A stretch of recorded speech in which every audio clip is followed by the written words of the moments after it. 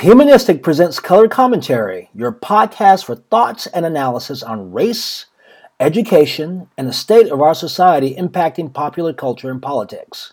Today's podcast features the humans behind the Humanistic organization, with Humanistic Treasurer and Director of Technology Christina Harris. And leading today's discussion will be Humanistic Vice President Hazana Underwood. Also today, we'll be joined by our special guest commentator, noted PhD and Assistant Professor of Pan-African and Ethnic Studies at Sacramento State University, Dr. Martin L. Boston. Today, we will discuss what is Black History Month, its origins, and its significance to our current society. And joining us today, we are going to have a special guest commentator. We have the Mr. PhD and Assistant Professor of Pan-African and Ethnic Studies at Sacramento State University, Dr. Martin L. Boston. And I'm super excited to have him here today because, so this is kind of how this all started, but we have Black History Month coming up. And as an organization, we've been trying to figure out how to shed light and ultimately unify us as a people. And I think there are a lot of positive things that come out of Black History Month, but I believe there are also a lot of negative things that come out of that, more so like, why do they get their own month? And I just wanted to take a step back because our goal is to provide understanding and thus acceptance and allyship, right? And I think often the message is lost, or the thing, whatever it may be, when it comes to somebody that is other or different, is a lack of understanding. So with that, I wanted to step back and kind of delve into Black History Month. What is it? Why is it? Why a month? You know, or as a person of color, as a Black woman, why do I only get a month? But, you know, I'm going to go ahead and turn it over to you and allow you to give us some insight. Absolutely. I'm very excited to be here. I've known Hazana for a very long time. I'm not going to age ourselves, but we go back. We go back like Cadillacs and all that. So it's good. It's good to be here. I'm excited to be here. But yeah, so Black History Month. I hear all that stuff, right? So you hear why we only get a month? Why is it the shortest month of the year? You know, and you hear from other, oppressed groups like, why don't we get a month and all this other kinds of things. So it's a lot of misconceptions, a lot of kind of, it's ultimately about history. And it's about understanding when this all starts, why it all starts, who all starts it, right? Mm-hmm. First of all, we weren't given anything. It was something that was created by Black people, for Black people, to acknowledge the contributions of Black people to American society. So this is it originates as an African American History Week, right, in 1915. By Carter G. Woodson, which is one of my fraternity brothers, the Great Omega Psi Phi Fraternity Incorporated. Carter G. Woodson actually starts it with the prominent minister, Jesse E. Moreland. Them two start NLH, which is the Association for the Study of Negro Life and History. So they start that in 1915. And out of that organization, eventually they start Negro History Week. Now, just to back up a little bit, Carter G. Woodson is a Harvard-educated historian, one of the early Black people to get a PhD or to graduate with a degree from Harvard University. The first was actually W.B. Du Bois, right? So let's think about what Du Bois is and when he writes. So Du Bois writes in 1903, The Souls of Black Folk. Very kind of prominent book about Black people's kind of place in society in 1903.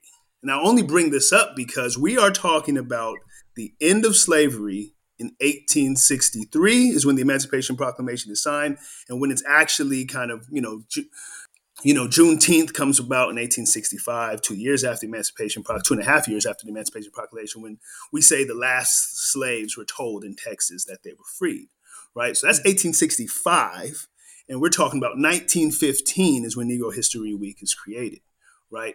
Let me tell you something about 1915. So that's in the middle of World War II. That's also, World War II, World War I. That's also in the middle of the First Great Migration. That's also in a time when there is over 100 documented lynchings in America during that during that time, documented, right? Far more than this actually happening. It is extremely racial, terroristic time in America, particularly for the formerly enslaved. So you talk about at the end of 1865 to 1970 to 1876, there's the Reconstruction area. It falls because of kind of the white poor really kind of siding with the Republican South and really, the Democratic South, which is interesting as we think about Democrats and Republicans very differently than we did at the time. Yeah. But they side with that side because there's labor issues, because you have the formerly enslaved who are now fighting with poor whites and trying to get labor. So after 1876, there's this racial terror reeking through the South, to the North, so on and so forth, through the United States of America. We talk about in 1896, that's when Plessy versus Ferguson comes into law, which is like now the law of the land. It's officially Jim Crow. And we just get like a decade, 2 decades later is when Negro History Week starts. So really I always say all this to say that this is a time when Black people are trying to take a stake in their own lives, trying to become self-deterministic of what their life and what freedom and what their existence in the United States of America will actually be, right? Right. So, right. Yeah, this is the beginning of folks really even being able to, being allowed to have an education.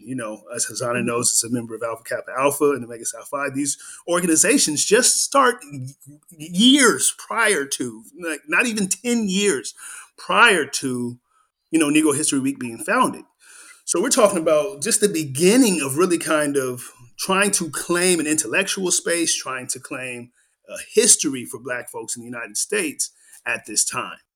So the Association for the Study of Negro Life and History changes to now today is being called the African American Life and the Association for African American Life and History.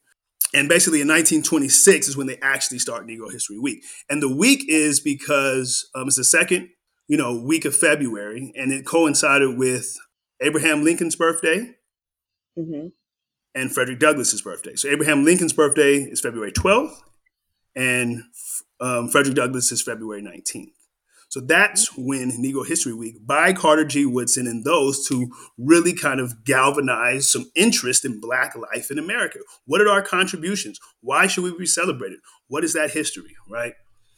And then so over the years, especially in the 1960s, when we have all this kind of civil rights and all this, different cities and counties really had been using Negro History Week. And then finally, college campuses start taking up in the 60s, making it Black History Month. So it really starts on campuses.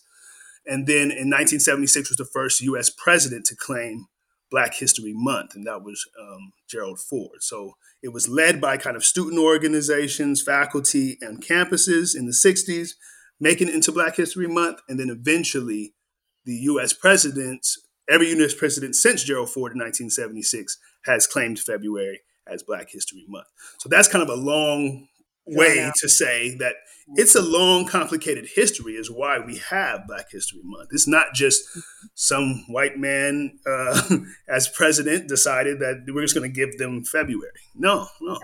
We chose that as a very kind of intentional idea of as kind of talking back to the kind of violences and history that we're experiencing at the beginning of the 1900s. And I think that piece in and of itself is interesting and good to know. Like, I feel like a lot of people, first, Black people, like, why we get February, the shortest month of the year, and I actually, don't judge me, just look that up. I was like, okay, it started as the second week, and this is why it started as the second week, and we actually just expanded within the month that it was already in.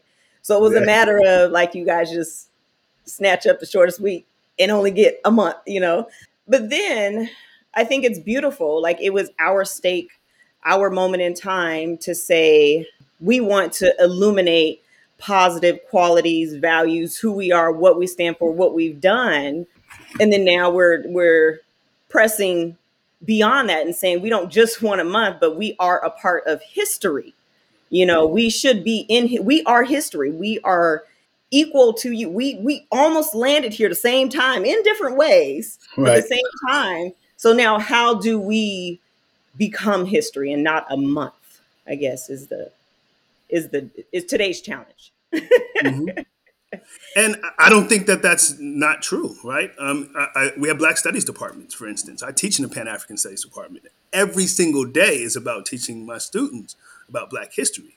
I think for a country to devote a month to considering Black history as central to the country's history is important and is necessary. Otherwise, my daughter doesn't read in preschool about Martin Luther King, right? You know, Mm-hmm. during February, I think that is important, right? I do think that Black History Month has been diluted in a lot of ways to only thinking about MLK, Malcolm X, maybe a little bit, and Rosa Parks, right? Instead of really thinking about kind of different kinds of contributions. But I think particularly this new generation of youth has been super fiery and active and thinking. And they've also been extremely transnational, right? So especially with the advent of kind of social media and that kind of thing, the kind of the diasporic, the transnational kind of connection kids are making, youth are making, young adults are making with other places has really kind of changed the way we even think about Black History Month to not just being about African American life, but about Black diasporic life, about Mm-hmm. anti-Blackness globally, about how Mm-hmm. people are of African descent are oppressed all over the Mm-hmm. world, and making connections to those kinds of movements. So I think there's ways that we continue to expand and think about Black History Month, but then Black history writ large, right? Like Right. Like it's who not we are just. as a I think people. if you decide that you're only going to think about Black history in February, then you've kind of missed the point of what Carter G. Right. Woodson and them were talking about from the Mm-hmm. very beginning.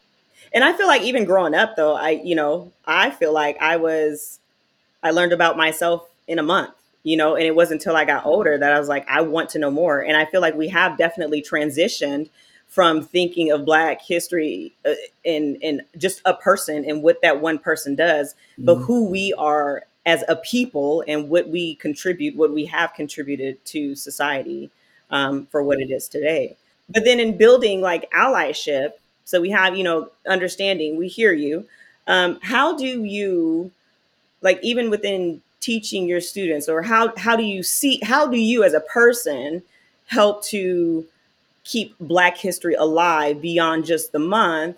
And then how do you teach both your, I don't even know why I have a problem saying this, how do you teach your blacks how do you teach your Black students who are, living it versus your non-Black students who you are helping to figure out how to advocate for us as a people? It's a great question. So I guess I'll start with the first part of this and think about like, so it's not just in the classroom that I kind of engage Black history and think about Black history, but it's obviously a space that I've earned to be Mm-hmm. able to use and to engage students.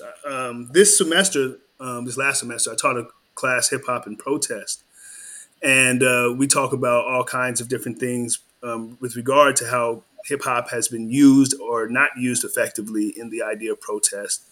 But one thing that class allowed me to do was have a service learning requirement where all students had to do 10 hours community service, particularly around social justice organizations. And you can see how and then students, so that's an entire semester, that's a fall semester, that students are out in the communities, like really trying to engage and think about social justice in a multitude of kind of ways. So that's one space that through the classroom, I'm able to make them reach out in multiple ways, which is really Mm-hmm. kind of interesting as a way to think about. I've also been a huge advocate and mentor of mentorship. So I Mm-hmm. was a member of like our Omega Young Gentlemen's program when I was living in Oakland for 4 years, and I was heading that program. And that's a kind of a year long thing where we're engaging with Black male youth and having them really think about kind of their trajectory in life and what they're doing. And I think about this through the myriad of ways I kind of engage people, inside the classroom and outside. But then thinking about how I teach my Black students and white students, for instance, I do it the exact same way in my classroom, which is kind of interesting because in the classroom I teach, right, and I teach Right. what scholars write, right, Mhm. and so in my classroom it's very scholastic, very academic place, very scholastically focused. You have to support anything you say with facts, right? What did Evidence. who said that? Why did they Right. say that? What was their evidence, right? And every student's going to have to do that. Whether you believe in what they say or not, you're going to have to engage the text and tell me why. And for the most part, the people who write those books know just a little bit more than my students, at least at that point in their life. So it's hard to argue against them if you really kind of engage the work. So in the classroom, I don't separate. And I'm not interested in talking to students about individual people that much. I don't talk that much about Martin Luther King or Malcolm X. We read their stuff, but I think about them in the context of the moment, the entire grassroots, but more importantly, the structural inequality that persists in those moments. So the structures are the things that are most important. And it's about engaging in white supremacy, right? In patriarchy, in capitalism, and how do those things affect the everyday lives of Black people, right? And white people. So in that ways, I'm not attacking white students. They don't feel attacked. They feel like I'm attacking the institutions that have been built by their forefathers. And that's something that they have to engage with, and they do. But outside the classroom is actually where the biggest difference, I think, in students, because I more than likely will see my Black students in my office hours, on campus, and other places. And that's where the extra teaching goes on, which is something much more special and personal, right? So I'm able to mentor in a much more kind of effective way because they seek that mentorship in a lot of ways, especially on the college campus. There's so few Black males, so many Black teachers, but even less if you check the percentages of Black people. There will be so much less Black males today. This is not like when we went to college where the majority of Black professors were men.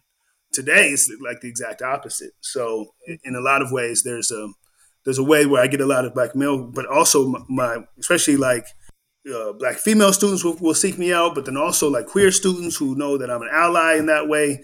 They will come up to me, and I'm just like, I'm gonna validate their existence.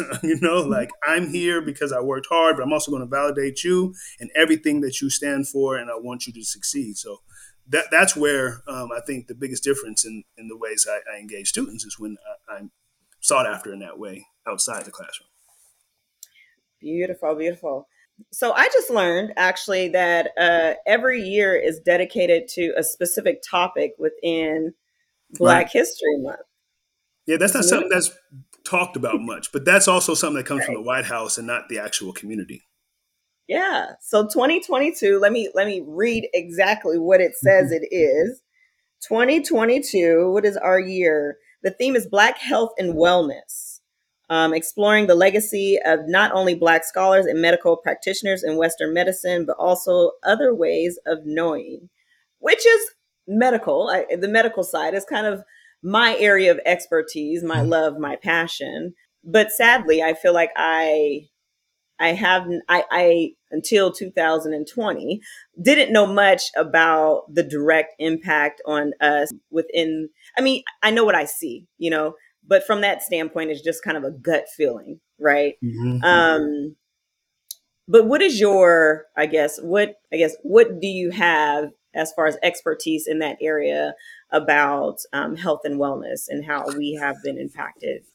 Yeah, I mean, I don't do necessarily a bunch of studying or teaching on health and wellness and all those kinds of things. It's just the things that I've come across. Like my work is in South Africa and the U.S., and I have done some thought of like Sangomas, like traditional healers and practitioners in South African religions and things like that, and cultures.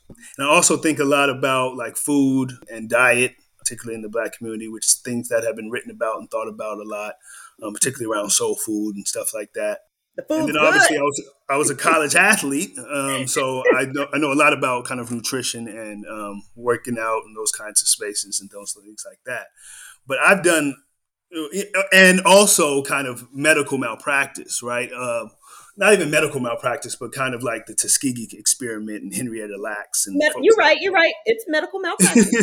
Yeah, it's not even just medical, but it's also like kind of institutional and governmental, right? It's not even just medical. So it's not just like doctors on their own doing this. It's also kind of targeted kind of violence by even the military, right? Well, within the realm of medicine over the years, we have been used as the specimens. Absolutely, like Henrietta Lacks, syphilis and Tuskegee experiment and things like that. So, I mean, I haven't done really a whole lot of specific work thinking about that, but I know that there's a huge history of a kind of especially Black people not trusting doctors and those kinds of things in the medical field for good reason. Like people like Serena Williams having to advocate for herself during pregnancy, like something's not right. You have to check this, and then they check it and find out, oh, she was not last. I think it was like preeclampsia she had or something like that. And during her thing, so it's a whole bunch of stuff like that where they think of like Black women as superhuman and they can just take a whole lot of pain. Where no, that's not, and that goes all the way back to like slavery, right? That's why, because this is crazy. Because slavery, people actually believe that men were most likely to be in the field, right? More than women, percentage wise. But that's absolutely not the truth. Right. Women were by far more likely to work in the fields than in the house. We get this image of like this mammy figure that's just in the house and all women working in the field. That's not true. I think Stephanie Smallwood, actually at their University of Washington in Seattle, she talks about, I think it was up to 80% of women worked in the fields, where like 50 to 40% of men worked in the fields. Why is that? It's because of these weird gender ideas. Like men could weld and could be carpenters and do these other kinds of things where they kept them out of the field, where there wasn't a whole bunch of work that was actually needed done in the house. So women weren't really used for that. And those butlers and those kinds of things would be a lot of the time men, those kinds of things as well. So women had to rear the child, raise the child that they did not own, had to do that same work for the for the master and his wife, and had to work in the fields, right? And that's kind of just like this crazy idea of Black femininity and womanhood is extra masculine or extra something else, extra just not human, right? Like they can do all things. That Black superwoman thing. That's why it's kind of like it's true. I've seen my mother be a superwoman, but then it's also like something that we shouldn't necessarily glorify all the time because it can be extremely, extremely, extremely problematic for women in their health, right? And that's, I think, what happens a lot with women in like the medical field is like sometimes doctors don't believe what they say because they're like, no, in a weird way, thinking of them as a superwoman is actually a very negative thing when it comes to medical malpractice. So these are some of the ideas that I think about with wellness and health and kind of Black history. But there's also this huge thing of like, there are an amazing amount of doctors, Black doctors, and who've changed the medical field from in every which way from the beginnings of them coming in, triple bypass heart surgery, all these, it was definitely making huge inroads in cancer research and, the work with vaccines and other kinds of those kinds of, there are Black people all up and through there doing huge work and thinking about kind of the injustices that has happened in their past. So the trailblazers. I think there's huge trailblazers, and they continue to do all that work. I mean, I have so many like Black folks I know in the medical field that I love. I think one is actually a member of Alpha Kappa Alpha that at Washington State with good old Randy Smith at Emory University in Atlanta right now. So I mean, there's just like who's actually, which this is kind of, I know we're just kind of talking now, who's actually mentoring one of my Omega Gens. So when I was doing that high school program, one of my Omega Gens' names, his dad's name was Edward Morgan. His name is Miles Morgan. He just graduated with like all these honors from Syracuse University and got accepted to Emory University to be a doctor, right? And who do I hook him up with? Randy Smith. And now they're taking pictures together and sending me stuff. So that's that like small world, and that's that. Very. And so crazy that you said that. And I'm like, Randy, guess who's calling after this?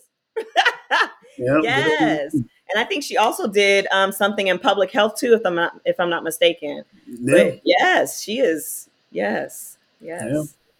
Beautiful song. Well, I sincerely appreciate you. Christina, do you have any questions, comments, additions? I was thinking of a couple of questions to ask Dr. It's Dr. Boston, right? Or right. Yeah. Right. Okay. So I feel like, growing up, I didn't really have like an extensive like understanding of like what Black history was. Every month it was like kind of the same old people, Rosa Yeah. Parks, Martin Luther King and stuff like that. And I felt like, history has been pretty whitewashed and stuff like that. Absolutely. Up until like George Floyd, it's kind of like when the floodgates kind of opened, and like all of a sudden you figure out like there's all this history that we have that we weren't allowed to know, Mm-hmm. you know? And even like with the Tulsa massacre, everybody was like, I've never heard of that. Like, I've never heard of Mm-hmm. it either. And it was just opened my eyes to like how much like we're not supposed to know. Like, have you like found that your curriculum has changed since then? Because just because like your students are like just want to know like more, or like want to know why like they weren't allowed to know this history. That's actually a great question. In certain ways, we have the conversation. My curriculum hasn't changed as much. There's new books that I do engage, and that I'm always bringing in new texts and stuff that are thinking about different things that are happening in the world. But I think the discussions have changed, right? Because my classrooms, I think of myself as more of a facilitator, not a dictator. That's kind of my classroom motto.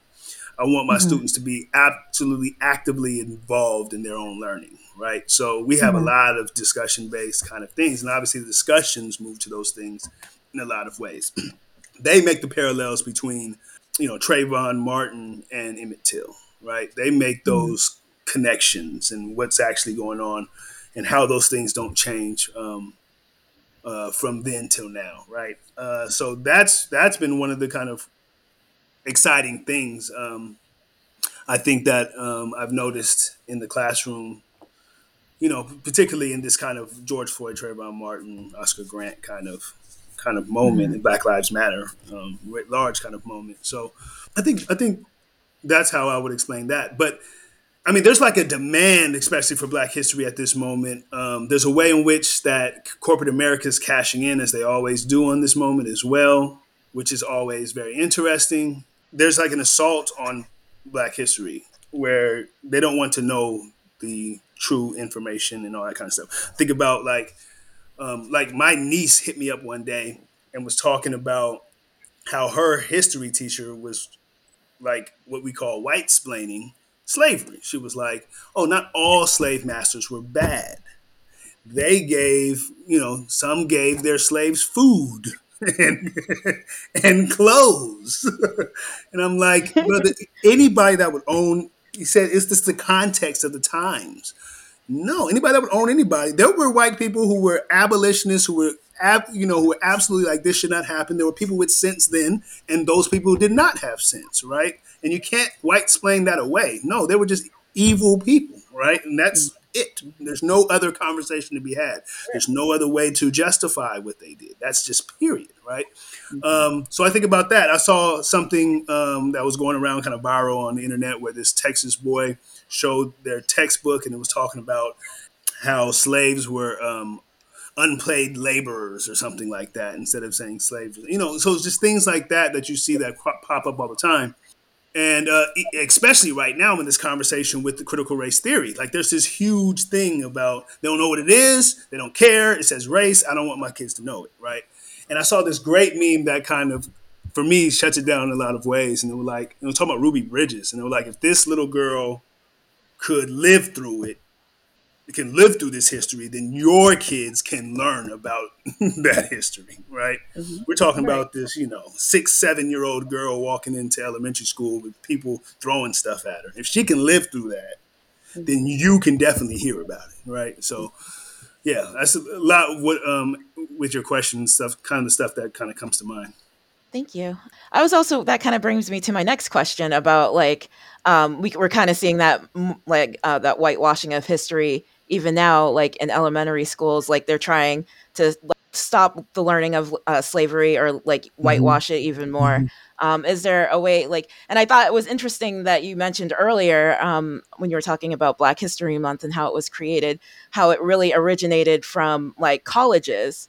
And it feels like the like, colleges are kind of under attack now just because like so many new ideas come from college. And I think people are kind of afraid of just people learning the truth. Cause I mean, you can still learn the truth from college, right? Is there a way to like combat that, like on like the elementary school level and the college level? Like, are you like, is there something that you have to actively do with your students to like kind of enforce the idea like what you're teaching is right and everybody should learn this? Yeah, it's actually a really complicated thing, right? So, for instance, and this is how it's kind of being thought of in California. So, there was a law passed last year called AB 1460, which is where ethnic studies is required for all Cal State University, campuses, for every student to graduate. By the time they graduate, they have to take one ethnic studies class at least, right? So they have that. They also passed something similar for the community colleges and for high school, right, in California. Now that sounds great. Issue with it is who is trained to teach those classes, right? If you're going to force everybody to take that class, who's teaching that class now at a predominantly white high school in rural California? Who's teaching that class? Who's qualified to even teach that class, right? So then you have to think about, okay, so that comes back to now we have to redo high school standards for teaching. You have to add them for the idea of ethnic studies. And how does that coincide with social studies and all that kind of stuff? So now we have to go back and then rework that stuff. But it also allows for like which universities are even offering masters or PhDs in ethnic studies, and do they have enough students training to then go into those classrooms and be able to do that? Do they even pay teachers enough for anybody to even want to teach those classes? And that's a no. And then you have to deal with a whole bunch of other stuff. So yes, I mean, there's ways people are thinking about combating that issue, but then you run into a whole bunch of other things that become kind of problematic, because the way we think about teaching history, or how it's been taught for so long, has relegated Black history to only February and to a few people, right? And only in high school.